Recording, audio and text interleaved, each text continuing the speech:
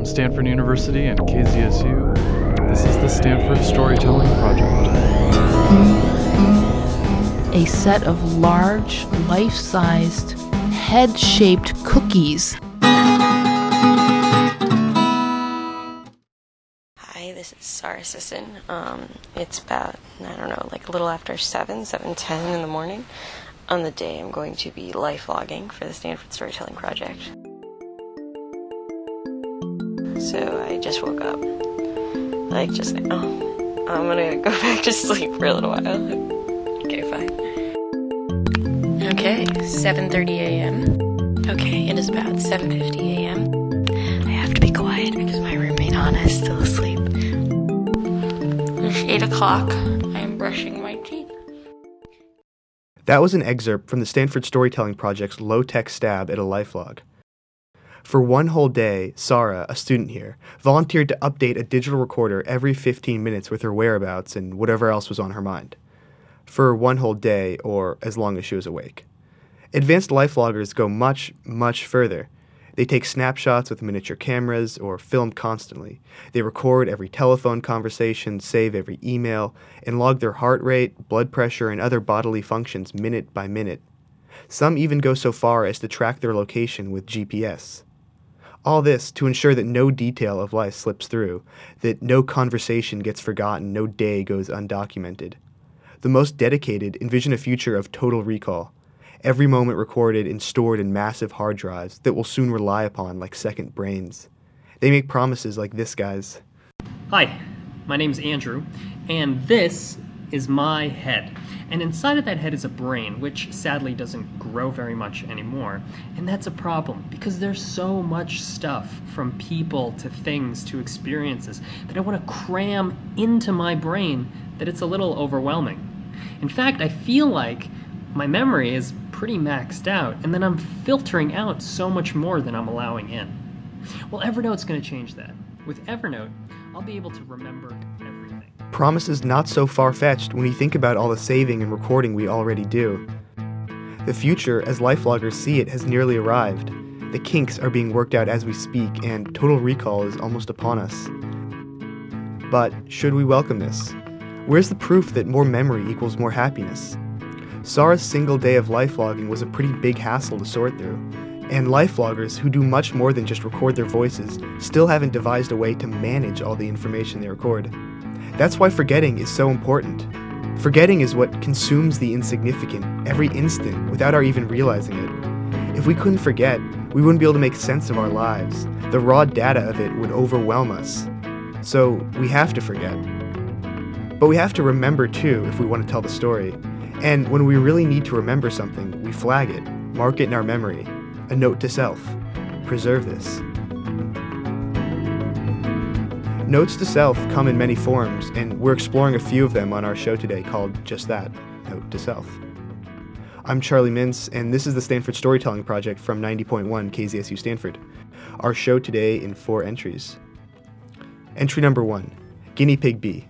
An experimental case of one human being in the world's most astoundingly comprehensive diary. Note, statistic not verified by Guinness. Entry number 2, Guinea Pig F. Founding Father Ben Franklin's selective self-fashioning and the note to self he could never finish. A conversation with Stanford American Literature professor Judith Richardson. Entry number 3, Life Logging in Blank Verse. Preserving an Imagined Past with poetry from Stegner Fellow Kirsten Anderson. And finally, entry number 4, Note to Self. Look back at this and laugh. Heartbreak, angst, and poetry that probably should have stayed in the drawer. Assistant producer Dan Hirsch visits a public journal reading and relearns that old equation about tragedy plus time. Those 4 stories plus updates from Sarah's life log throughout the show. Like right now. Alright, it's about 9:30, and I just left the house. I grabbed an orange to take with me to the art department, and now I'm heading over there to work on this giant drawing project I'm doing. It's 9:45. I just got into the art studio, so I'm going to start working on my drawing. It's 10 a.m. I'm working on my drawing. Okay, it's 10:15. I'm still drawing. Okay, it's 10:30. I'm still working on this drawing. Okay, it's 10:45. I'm still drawing. I'm thinking about art after the end of the world. Entry number 1, Guinea Pig B. A simple analogy for the listener. There are pools and there are lakes. There are benches and there are stadiums. There are scrapbooks, and then there is Buckminster Fuller's Dymaxion Chronophile. Your host reports on a singular case of self-documentation. I'm leaving traces of myself everywhere. Traces in things I make or pick up or items given to me. Traces of myself in thousands of everyday objects. Little notes from myself, reminding me where I've been and what I've done. I notice this most acutely when I'm saving things and when I'm throwing them away.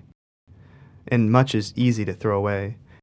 Ticket stubs, pamphlets, candy wrappers, class essays, binders of notes, even birthday cards, old mix CDs, even some gifts after a few months or years. But some things I can't imagine letting go. Letters from friends and family, certain photographs too, ones I've taken or ones given to me. And I'm saving my 6th grade notebooks with my first stories for the day when I'll look back into them and try to figure out who I was. So, how do I know if I'm saving the right things? Every item is a piece of me after all, and don't I want to save as much of me as I can? There's no better case study for this question than R. Buckminster Fuller. Fuller, or Bucky as he was known to his friends, was a 20th century Renaissance man, creator of the geodesic dome, think Epcot, and an intellectual icon in the 60s and 70s. He was prodigious. He wrote dozens of books, published papers on architecture, science, design, global hunger, housing shortages, politics, and even once gave a 42-hour marathon lecture called Everything I Know. This is the real news of our century. It is highly feasible to take care of all of humanity at a higher standard of living than anybody has ever experienced or dreamt of, to do so without having anybody profit at the expense of another, so everybody can enjoy the whole earth, and can all be done by 1985. He was also the creator of a mind-bogglingly comprehensive diary. From 1917 to 1983, more than 60 years, he undertook an experiment to document his life. The only way to do this, he decided, was to save everything. He would put all of his manuscripts in the archive, all sorts of telegrams, letters exchanged between him and his wife, business cards from people that he would meet along his travels, sometimes travel schedules, little bills, napkins that he was... My name is Xiaoyuan Chu, and I was the assistant curator for the Fuller Archive between 2004 and 2006. Christmas cards. Birthday cards, cards from children in schools, random hotel receipts, every piece of correspondence that ever came into him or that he sent out. Newspaper clippings, and keep in mind that this was before we had email, so everything really is in a hard copy.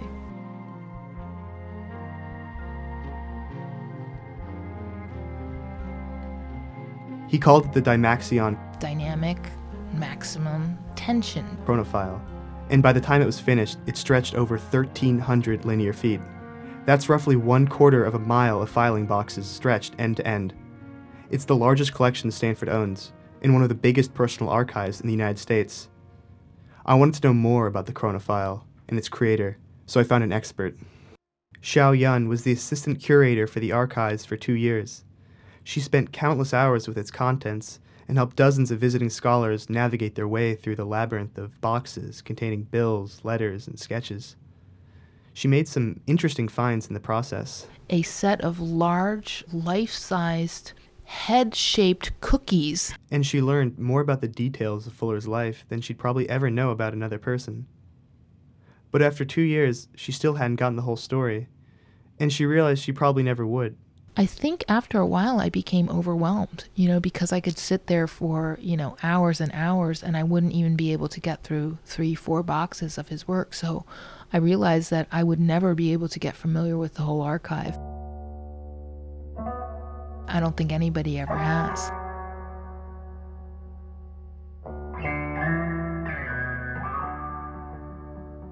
She comes to Stanford almost every Friday to continue her research in the Fuller archives. On one of those Fridays, I met her at the library and got the story of the Chronophile. The first story is the foundational story, the creation myth.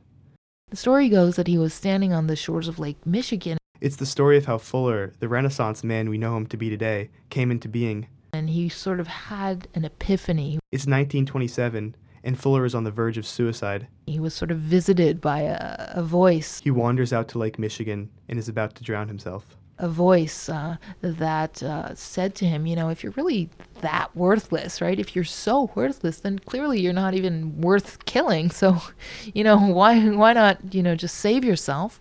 And if you're so worthless, why don't you devote yourself to being an experiment, to seeing how much one individual, poor little guy can do on behalf of all humanity to make the world a better place. That is how Buckminster Fuller became Guinea Pig Bucky. An experimental case of one human being. So with that in mind, the archive for Fuller became almost like a laboratory notebook. It became a way of recording this lifelong experiment of his. And so all of these pieces of paper, all of these manuscripts that he was writing on were sort of like data points of this lifelong journey that he took. According to Xiao Yun, the chronophile is a weird mix of modesty and hubris.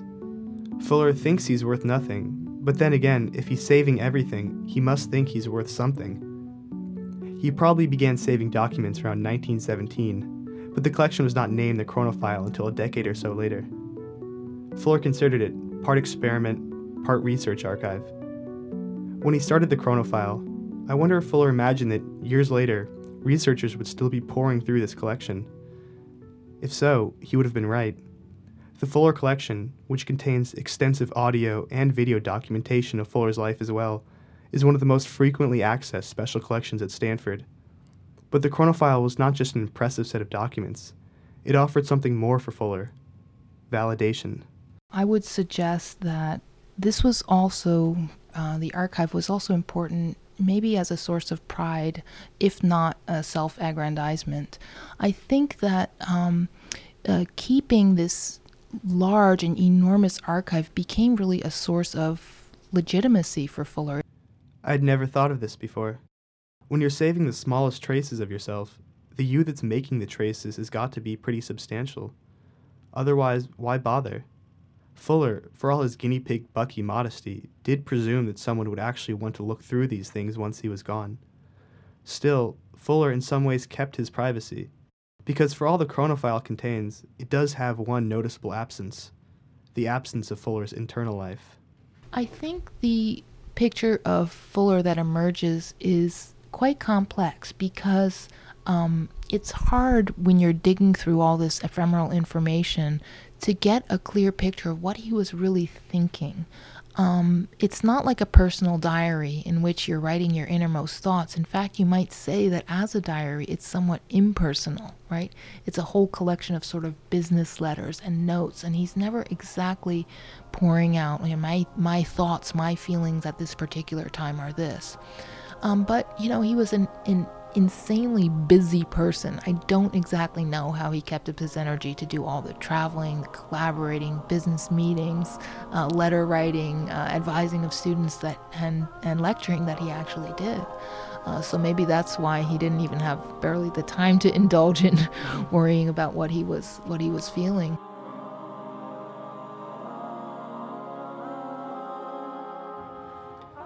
Even if he wasn't pouring out his heart into a diary, Fuller does show his human self through the letters he writes. The chronophile contains an incredible volume of letters written and received by Fuller. Actually, incredible volume is an understatement. The chronophile contains over 200,000 letters, probably about 10,000 times more letters than everyone I know, myself included, will ever write. The great thing about that kind of volume is the sense you get of who Fuller was when you look at them. A genius, a tireless conductor of business, a bottomless reservoir of ideas, and a human being with flaws and jealousies.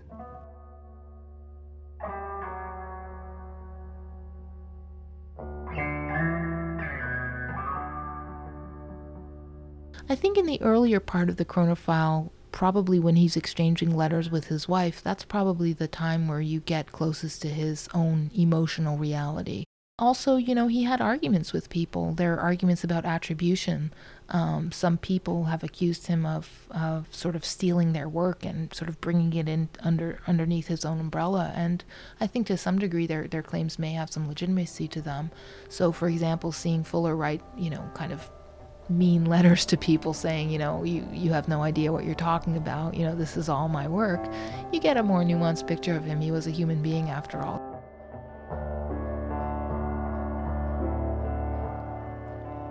So there's a sense of Fuller the Romantic in the early sections, and elsewhere you can see him being just as petty and fallible as anyone else.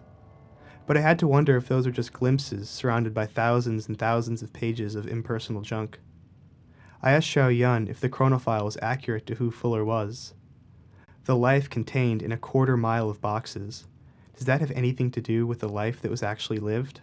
I think the archive is quite accurate to what Fuller was and how he was, because if you listen to some of his speeches, he is very, very kind of almost overwhelming in terms of the amount of information. He's copious in his lectures. I think he probably would have said that he set himself the bar of comprehensivity, right? So he wanted it to be comprehensive, and in order for it to be comprehensive, he had to stick by that principle. Everything is equally important. Everything has an equally valid place, within this particular archive.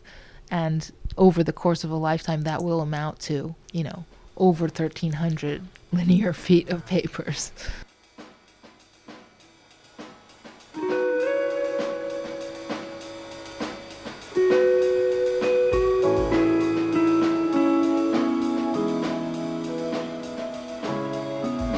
So in saving himself, Fuller was actually being himself. More than the revelatory power of any one document, the chronophile itself is faithful testament to the man's life. He was an experiment, and he wanted to see what would happen if he took on the unimaginable task of documenting a life as fully and accurately as possible. And that's why it's not something anyone who isn't living his or her life as an experiment should try. Does it make you think differently about all the scraps of ephemera that passed through your life? It actually made me want to throw more of them out because I think that I sort of looked at it in a different way. How can I really make sure to conserve that which is really, really most important to me, and sort of let the ephemera fall to the wayside? One interesting thing about self-documentation is that nowadays, a lot of what you're doing is going to be engraved in your computer. So, for example, we'll have archives come in nowadays which are nothing more than a stack of CDs containing full email correspondences, over a decade or so from different people. I sort of dream about taking all the Fuller archive and, sort of scanning it all and into a series of, 100 DVDs, which would be a whole lot more space efficient to store than what we have now. It just seems like a nicer testament to someone's life, though, if it's a series of boxes. If you're going to compare what you leave behind, for future generations, a stack of CDs or a 1/3 of a mile of boxes. Yeah, again, like I said, from a research standpoint, it can be a little frustrating. But yeah, I do think that it does show just how many relationships, how many things he was involved in at any given time, how the world became somewhat smaller, because he touched so many parts of it. So the days of Fuller-like monumental archives are coming to an end. From now on, even the most prodigious among us will leave behind nothing more than a stack of CDs. Dozens and dozens for the grandest, and 1 or 2 for the rest of us. But maybe, at the end of things, we can have both.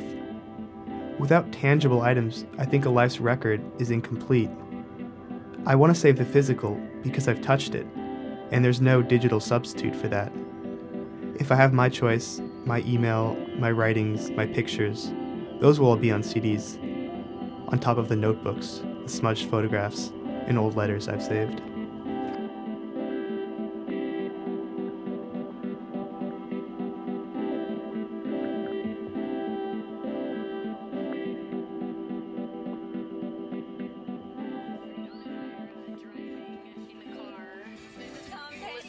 Tom Petty. The waiting is the hardest part. The waiting is the hardest part. And we're gonna pick up John Denby. And what's the other kid's name? Garrett.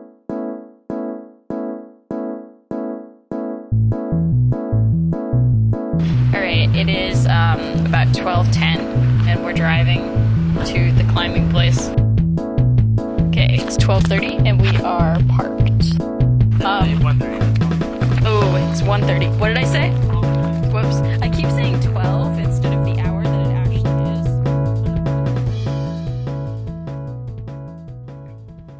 Entry number 2, Guinea Pig F. More than 100 years before Fuller ever glued his first newspaper clipping, Benjamin Franklin was figuring out how best to preserve his own life. His answer? Turn himself into a literary character. Assistant producer Dan Hirsch learns the story of our lovable founding father as he himself wrote it. 7. Sincerity. Use no hurtful deceit. Think innocently and justly. And if you speak, speak accordingly. Franklin begins writing the autobiography in 1771, and he's in England at the time. And he's there, he goes over to take care of some Pennsylvania business, but he winds up staying on there as he's dealing with, he's kind of acting as an ambassador as the events that are going to lead to the revolution are starting to roll on. But while he's there, he decides to take on this project of writing down this memoir. He's directing it to his son. It starts, in fact, with the line, "Dear son," it's written as a letter. So he's addressing it to his son and saying to the son, I thought you might like to have these events of my life, in part because they might serve as a model to you sometime. You might find yourself in this situation where they'd be suitable to imitate. So that's the first part he's doing in 1771. Dear son, I have ever had a pleasure in obtaining any little anecdotes of my ancestors. You may remember the inquiries I made among the remains of my relations when you were with me in England, and the journey I took for that purpose. Now, imagining it may be equally agreeable to you to know the circumstances of my life, many of which you are yet unacquainted with, and expecting a week's uninterrupted leisure in my present country retirement, I sit down to write them for you. Now he breaks off because the revolution intervenes and he is interested in other things. But he's in France in 1784, and he gets these letters from two friends of his, Abel James and Benjamin Vaughan, urging him to continue. They have discovered that this memoir exists, and they urge him to continue writing because they think he'd be such a great role model for the youth of what's now the U.S., the new nation. And so that's where the second part comes in. He says he writes it on the advice and encouragement of these two correspondents, and that's 1784. Your history is so remarkable that if you do not give it, somebody else will certainly give it, and perhaps so as nearly to do as much harm as your own management of the thing might do good. But your biography will not merely teach self-education, but the education of the wise man. Show them, sir, how much is to be done, both to sons and fathers, and invite them all wise men to become like yourself, and other men to become wise. The writers of the letters that he includes at the beginning of part 2, they want Franklin to keep writing because they think that he's this model of industry and frugality and temperance. But what they're missing is that what he might be a role model of is manipulating surfaces and appearances. In other words, what is it that he models? Is it character in the old-fashioned sense of moral substance, or is it character in the sense of putting up a public front, of a surface appearance, of role-playing, like character in a book, like a flat printed character on a page? What Franklin, I think, realizes coming out of all of his experience with print, and you have to realize, Franklin knows print. He was apprenticed to his brother at 12. His brother is a printer in Boston. He's an apprentice there. And his whole life, his main business is as a printer. And what he knows is that through the manipulation of surface characters, one can gain credit. These two terms are always together in Franklin's autobiography, character and credit, character and credit. That you can solicit credit, belief and faith, and maybe more financial benefits by putting up a good character. In order to secure my credit and character as a tradesman, I took care not only to be in reality industrious and frugal, but to avoid all appearances of the contrary. I dressed plainly, I was seen at no places of idle diversion, I never went out a fishing or shooting. Thus being esteemed an industrious, thriving young man, and paying daily for what I bought, the merchants who imported stationery solicited my custom. Others proposed supplying me with books. and I went on swimmingly. You might suggest that in the autobiography he's doing the same thing. He's soliciting credit through manipulation of characters on the page, and through painting his character in a particular way. You know, Franklin understands that writing, that print, can have serious effects in the creation of self or of reputation, which for Franklin may be the self-same thing. And print does, to him, offer opportunities to remake the self. And you see this in multiple moments, in multiple ways. First off, print allows you to make yourself into new characters. And Franklin, throughout the autobiography, talks about these instances where he writes himself into new characters. Silence Dogood. His first appearance in print is as Mrs. Silence Dogood. He also does it with Poor Richard, the Poor Richard's Almanac. In 1732, I first published my almanac, under the name of Richard Saunders. It was continued by me about 25 years, commonly called Poor Richard's Almanac. I endeavored to make it both entertaining and useful, and it accordingly came to be in such demand that I reaped considerable profit from it, vending annually near 10,000.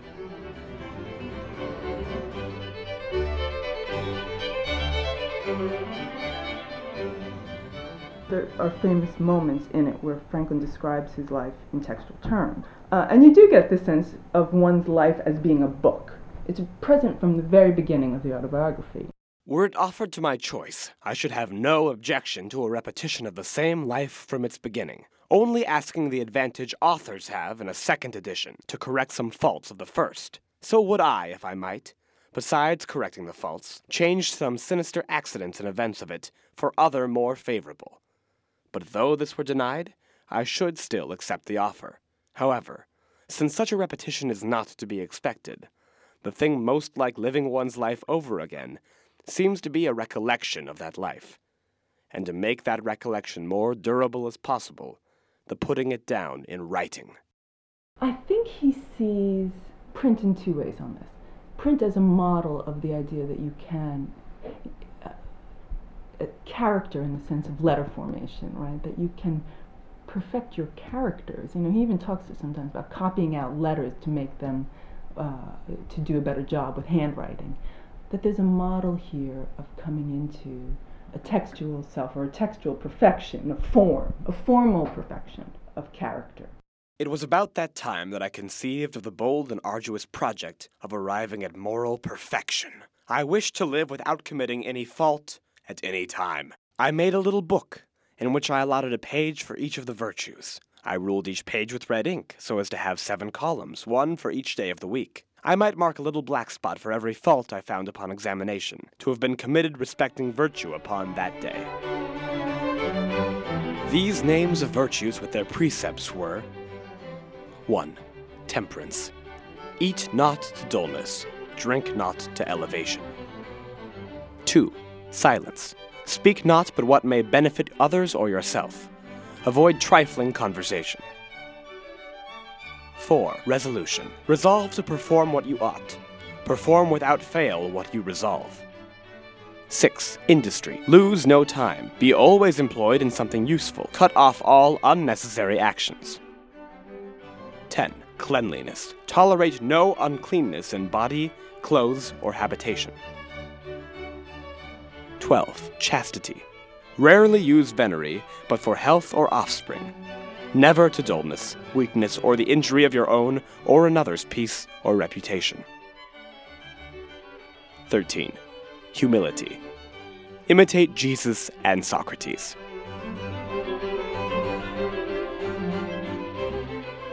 The odd thing, or one of the odd things about the autobiography, is that if we want to see Franklin as devoted to constructing his character in print, or to establishing his character in his own text, well, why does he never finish the autobiography, much less publish it? He's still writing, as I say, on his deathbed, and you have to ask why. Here's this man, he's able to take on and complete an almost superhuman number of tasks in his life, in different veins as well. He's a prolifically productive person, but he won't finish his autobiography. Why is that? One possibility that you could raise is, if he does see his life as so intimately tied into text, to finish the autobiography is equivalent to dying.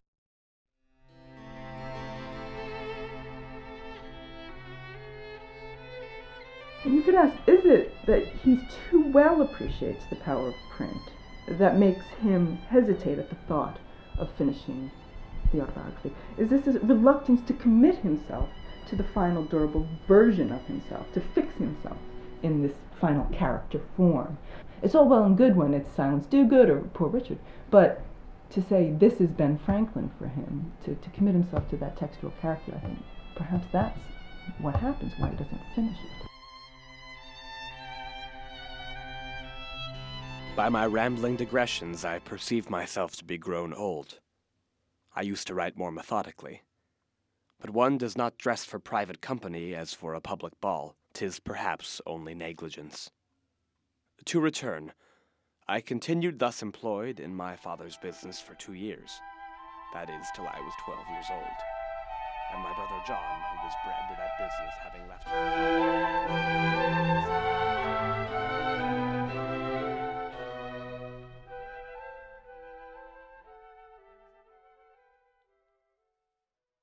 Entry number 3, Life Logging in Blank Verse.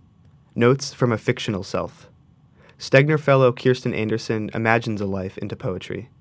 Fellow Stegner and friend of the show Liz Bradfield interviews.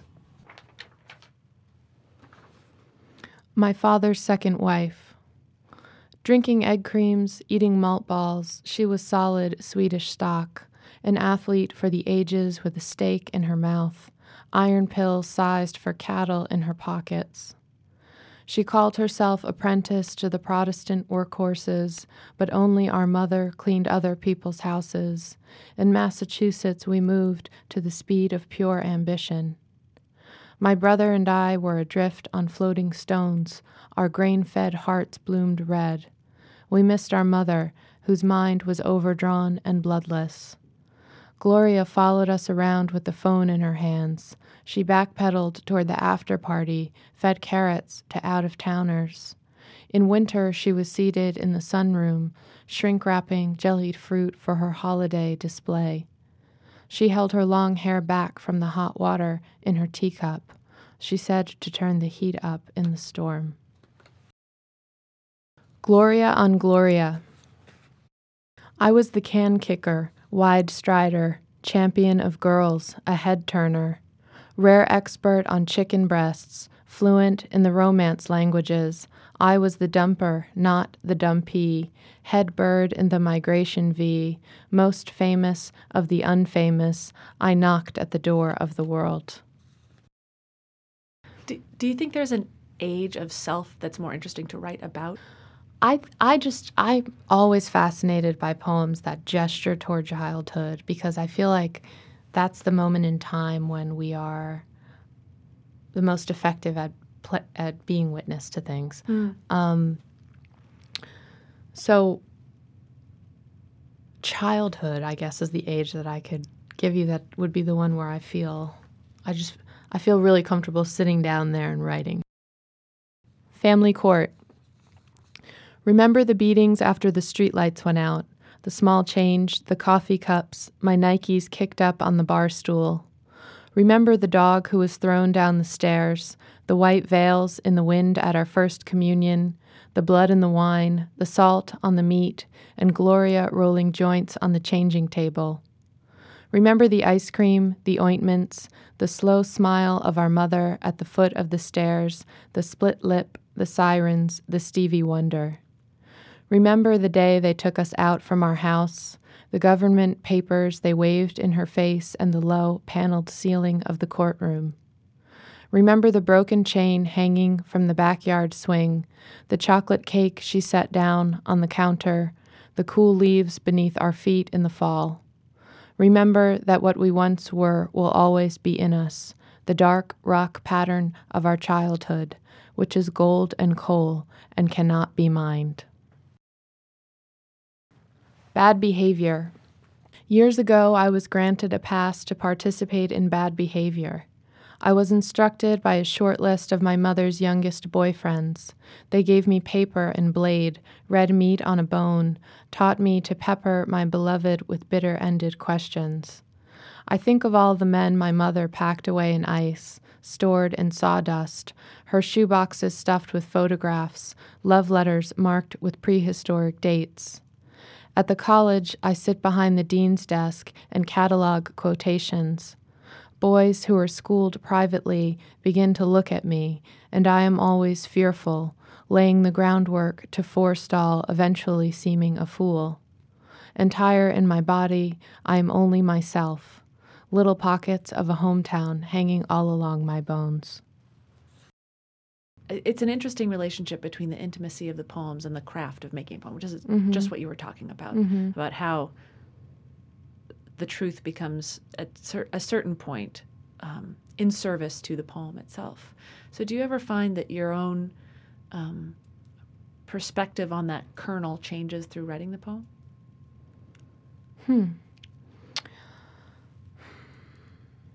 I want to give like a really virtuous answer and say yes, but to be completely honest, it's so pleasing to me. It's always it's thrilling to isolate the kernel and to give it dramatic lighting. In terms of, do I have a different point of view, or like, do I emerge with some sort of sense I didn't have before? I don't really, no. Work. I craft together half-truths in the life where I live like a rat, dumping bathroom soaps from the party into my over-the-shoulder purse after a full week of work in the finance district where I pretend to be the girl who can always be trusted. I translate the sealed interviews of the Argentinian bank tellers, and each week the district attorney is ushered to my door. A junior aide waves from behind a lacquered desk. It is my sign to call the caterers who roll their silver serving carts along the oriental rugs. I pocket what is left of the spread of turkey sandwiches, slip the gold-rimmed drinking glasses into my file drawers. I am invited to watch the World Cup with the businessmen from Brazil when Mr. Winters stands to wave me from my desk. He gives me a slow-motion wink and tells the men I'm a good worker. He moves to pat me on the back. Someone says I'm a good kid. How do those poems engage you in particular? They seem, the ones you read are such a set, they're from such a time. So what is it about that place and space that keeps drawing you back? That feels and continues to feel like the most relevant physical and emotional landscape for me as a poet. I haven't really learned how to write in the present just yet. I would love to figure that one out. But for me, the whole act is always me turning around and writing. What else about these poems do you think you want to talk about, say, in relationship to the idea of seeing oneself change, or just in the relationship to the idea of poems as a record yet not record of self? I think that that's really interesting, because I think a lot of people who read the I will assume immediately that it is true. There's that sense of truth in poetry as soon as you get the I, that it's a very accurate, factually accurate versus emotionally accurate, which I think are two different definitions.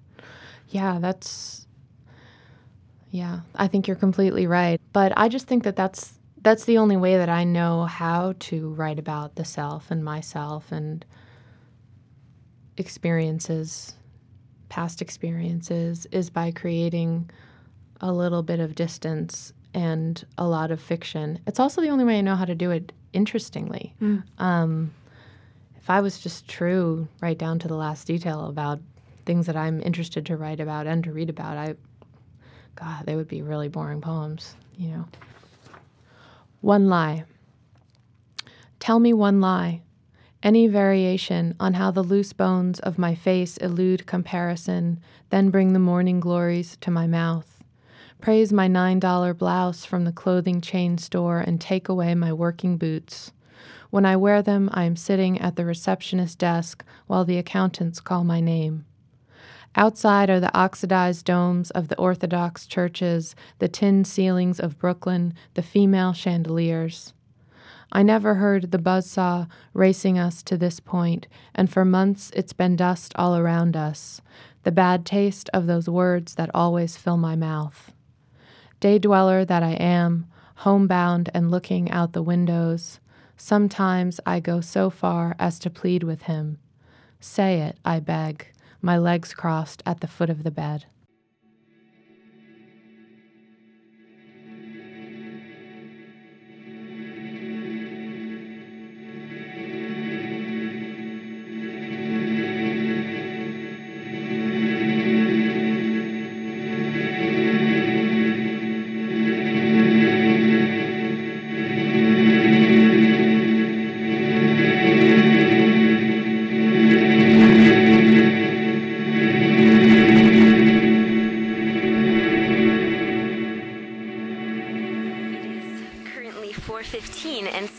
Unavailable to record right now as she is rappelling down next to a waterfall.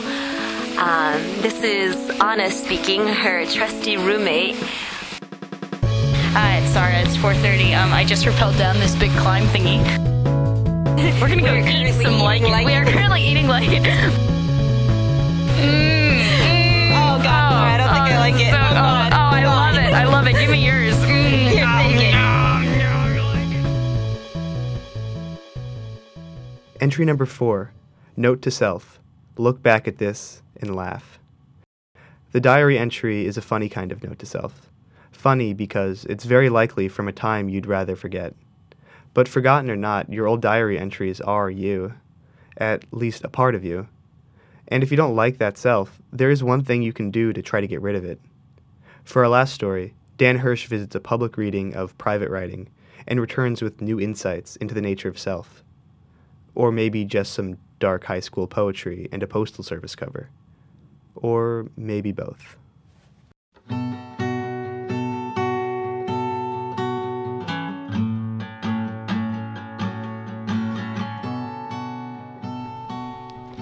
Cleaning out my room the summer before college, I discovered a big box filled with keepsakes I had collected in the last 4 years of high school. Among the scraps of old birthday cards and postcards, I found at least 3 journals completely filled with writing that I had done during my freshman year of high school. I'd forgotten that these even existed. Of course, I read through them all. Pages and pages of inner turmoil manifested into writing. I had forgotten what life at 14 had been like, everything that went through my mind then. How strange that only 3 years later, I felt so completely removed from that person, that I had forgotten all the hours of writing he had done, pouring his soul out into the pages of his notebooks. My legs feel heavier than when I used to. Recently, some friends of mine took part in a reading of sorts at their house Kairos, one of Stanford's co-ops. But it wasn't just any old reading. They were reading from writing they had done in high school. Angry poetry rants against parents' breakup laments to share with their entire house. As a former high school journal keeper myself, I had to go. 20 or 30 people gathered in the house's living room and waited eagerly for the embarrassment to spring forth. Shy at first, unwilling to resurrect their high school selves, they eventually took turns bearing old angst to a room full of people. This is junior Susan Norse reading from an online journal she kept in high school. January 27th, 2004. That's so close. Mood, empty. Music, Something in the Way by Nirvana. Have you ever had the feeling that you are no longer living, but simply surviving? That you are a chunk of meaningless matter that simply consumes the resources of the earth and gives nothing back but waste? You are alive in a sense. You breathe, your heart pumps black blood shooting through I talked to Susan a few weeks later about what it was like reading this in front of her entire house. realization that this is all there is to life and all there ever will be. So this was my sophomore year in high school, and it was, I guess, a pretty low point in high school. I had just broken up with my boyfriend, yada, yada, yada. I'm not sure what it was about this particular day. This was probably my most depressing. entry in my journal. I actually, on the next day, go back and it was just like, oh my god, I can't believe I wrote that. So even then I realized it was a little bit ridiculous. Longing was still there. At least I would be more than an empty shell.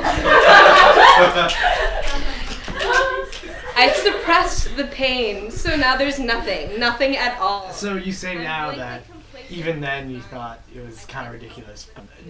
Could you ever imagine yourself when you wrote it, reading it in front of a room full of people? Oh no, not at all.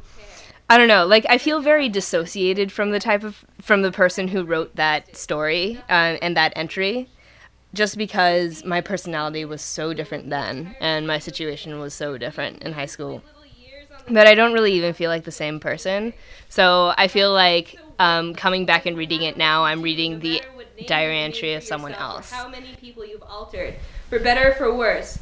Once your small amount of time is up, you turn instantly into a rotting shell. You become food for bugs. A purpose more meaningful than anything you ever accomplished in life.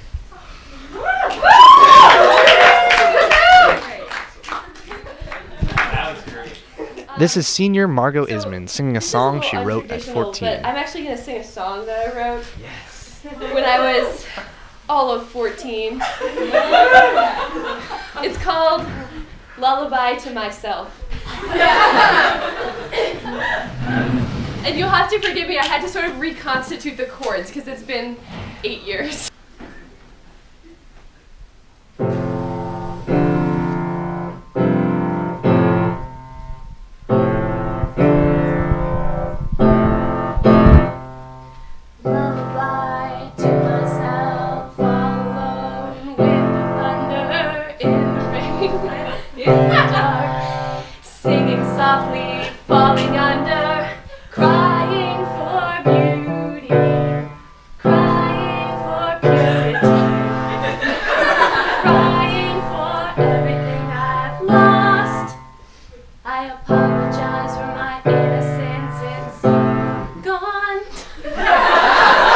This was a little strange for me because I actually went to high school with Margot. I knew her when she was writing songs like this. She joined my conversation with Susan in her room at Kairos. But I actually don't remember the specific person or thing I was writing about, but I remember the feeling, and I was feeling like I had just been through so much, and I felt like I was too young to feel all the feelings I felt. I remember feeling that way, that I really had lost my innocence, and somehow there was something that was gone that I was never going to get back, which, of course, as a 14-year-old is hilarious. Chocolate eyes, I'm drowning in these sweet fluorescent dreams. Wading through the truth and lies, I'm getting used to having lost my dreams. And now I'm crying for beauty, crying for purity, crying for everything I've lost. I apologize for my innocence, it's gone. I was a little stunned by how much people laughed. People were reading confessions filled with sadness and deep existential questioning. And while I did laugh along with everyone else, part of me thought that it was a betrayal. A betrayal of our past selves and the very idea of keeping a private journal. We were laughing at someone else's personal pain, even if that someone else was from the past. Well, it's just that I guess that when we're younger, we think that everything we've gone through is the biggest that it will ever be. We feel like there has been so much in life, and that how could there possibly be anything more? And then we go beyond it, and we come into college when obviously like our worlds have been blown open. And you look back and you think of how naive we were then. And it's just funny because, I don't know, if you think back to, I guess, just how stupid we were, it's funny to laugh at that. Well, I think anything might be funny 5 years later. Because we're caricatures of ourselves. Like I don't know, I think especially when you're going through all of these emotions of adolescence and stuff, you try to craft a personality for yourself, and that is really, it's humorous to look back on because it's so overblown and so, it's a caricature. So I wonder if that will be true. I mean, I thought about this on that night, that I wonder if we would look back on ourselves now in 5 years and be like, oh my God, I can't believe what I was like in college.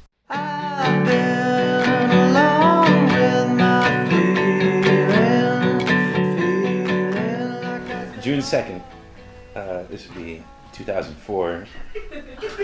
Oh no. Magical year.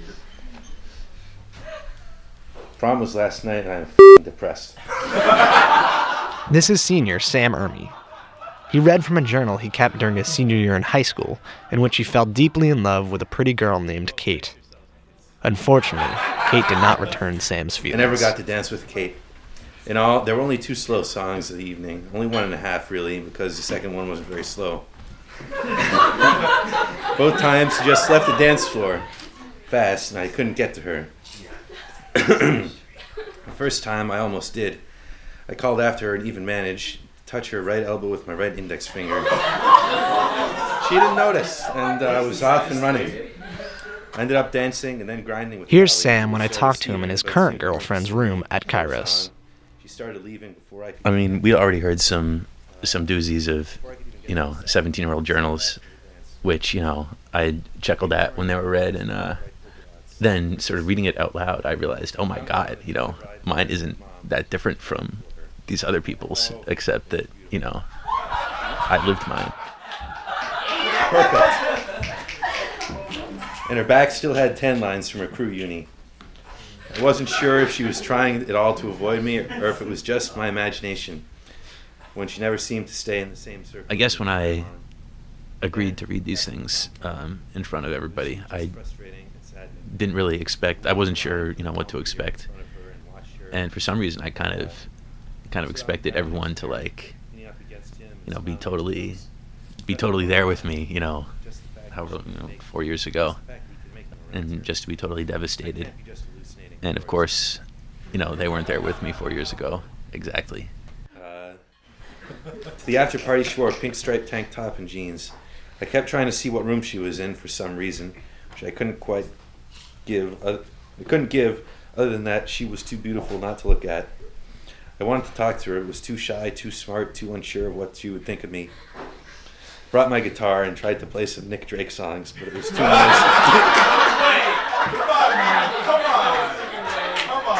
I mean, I found myself laughing along with everyone just involuntarily. I'd never laughed at this before, but it was funny.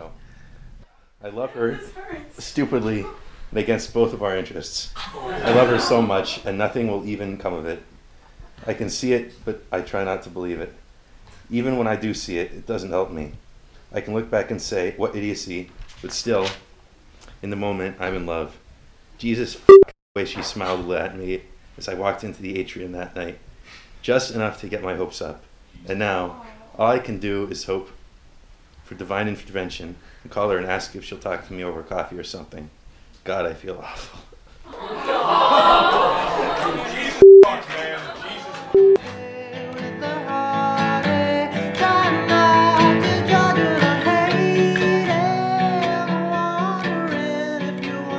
As a teenager, you've got to work through a lot of complicated and confusing feelings. In order to grow up, you've got to move on from those. For my friends at Kairos, reading those thoughts aloud helped them perhaps finally get over any of the lingering emotions of adolescence. Yeah, I guess I like to pretend that I'm not in any way related to that person anymore. So maybe by thinking it's funny and maybe by sharing it in this sort of environment, it's a way to detach yourself further from that and pretend that, hey, look at how much I've changed. In some ways, reading it out loud was sort of like a final act of letting go of it. Putting it down on the page is like the first act of letting go of the experience. So that's one, letting go, and then time heals and smooths over and all that stuff, and then sort of releasing it into the public domain, as it were. There's only one person on earth who wrote that down. That's me. But now there are 20 or 30 people who have heard it, and so it's sort of the lasting version of Sam's prom night is now held, I'm only a minority shareholder in that now. What you were saying before, I felt a little protective of my 14-year-old self. Like I didn't want her to be hurt by it. But, she doesn't exist anymore, so. And I actually ended my high school journal notebook with a note to my future self, which was look back on all of this and laugh, which obviously has happened. Yeah. Kind of free after having shared it. You can sort of let go of that past self, Well, I don't know if I can do that, but, in some sense I have, yeah. But at the same time, I mean, the emotions were really authentic. And I think one of the things that I felt when I was going back and reconstituting the song and trying to write the chords again so I could perform it was basically that I felt the emotions all over again. Like I felt sad, and I felt this feeling of having lost something that, maybe belonged to me as a child that didn't belong to me anymore as an adolescent.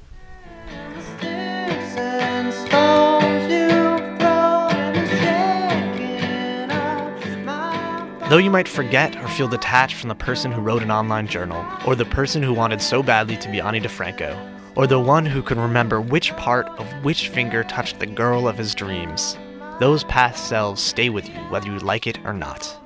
I had completely forgotten what I wrote in my freshman year journals, but when I came back to them my freshman year in college, that person was there again, vivid and alive and an undeniable part of me.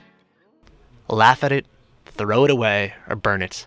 The notebook with the lyrics copied of some bittersweet pop song is still floating around somewhere. Same goes to the awkward and sensitive kid who thought that song was talking directly to him and his own heartbreak. From such great heights, come down now, they'll say. But everything looks perfect from far away. Come down now, but we'll stay. Do, do, do, do, do, do, do, do, do, do.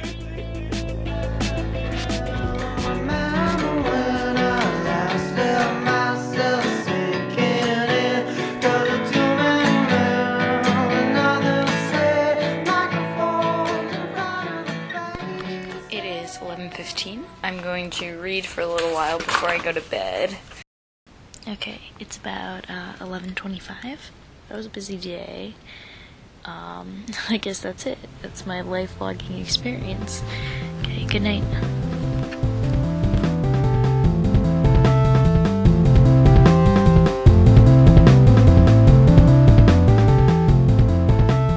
Today's show was produced by Dan Hirsch, Jonah Willingans, and myself. Thanks to Kirsten Anderson, Liz Bradfield, Xiaoyun Chen, and Judith Richardson for all their help. Thanks to Ariel Lasky and Daniel McDougall for technical support. Thanks to Kairos House, its staff, and all its readers, but especially Susan Norris, Margot Istman, and Sam Ermy. And a big thank you to Zach, whose last name I'll probably butcher, so I won't try to pronounce, for lending his voice as Benjamin Franklin. For their original musical contributions, I'd like to thank George Pritzker, Mark DeRiso, Gabe Rodriguez, and the members of Boomsnake, and Daniel Stewart. For their generous financial support, we'd like to thank the Stanford Institute for Creativity in the Arts, Stanford's Oral Communications Program, Stanford's Continuing Studies, and the Hume Writing Center. KZSU would like to thank the law offices of Fenwick and West. Remember that you can find a podcast of this and every episode of the Stanford Storytelling Project on Stanford iTunes and on our website, storytelling.stanford.edu. That was Note to Self, and this is the Stanford Storytelling Project. I'm Charlie Mintz.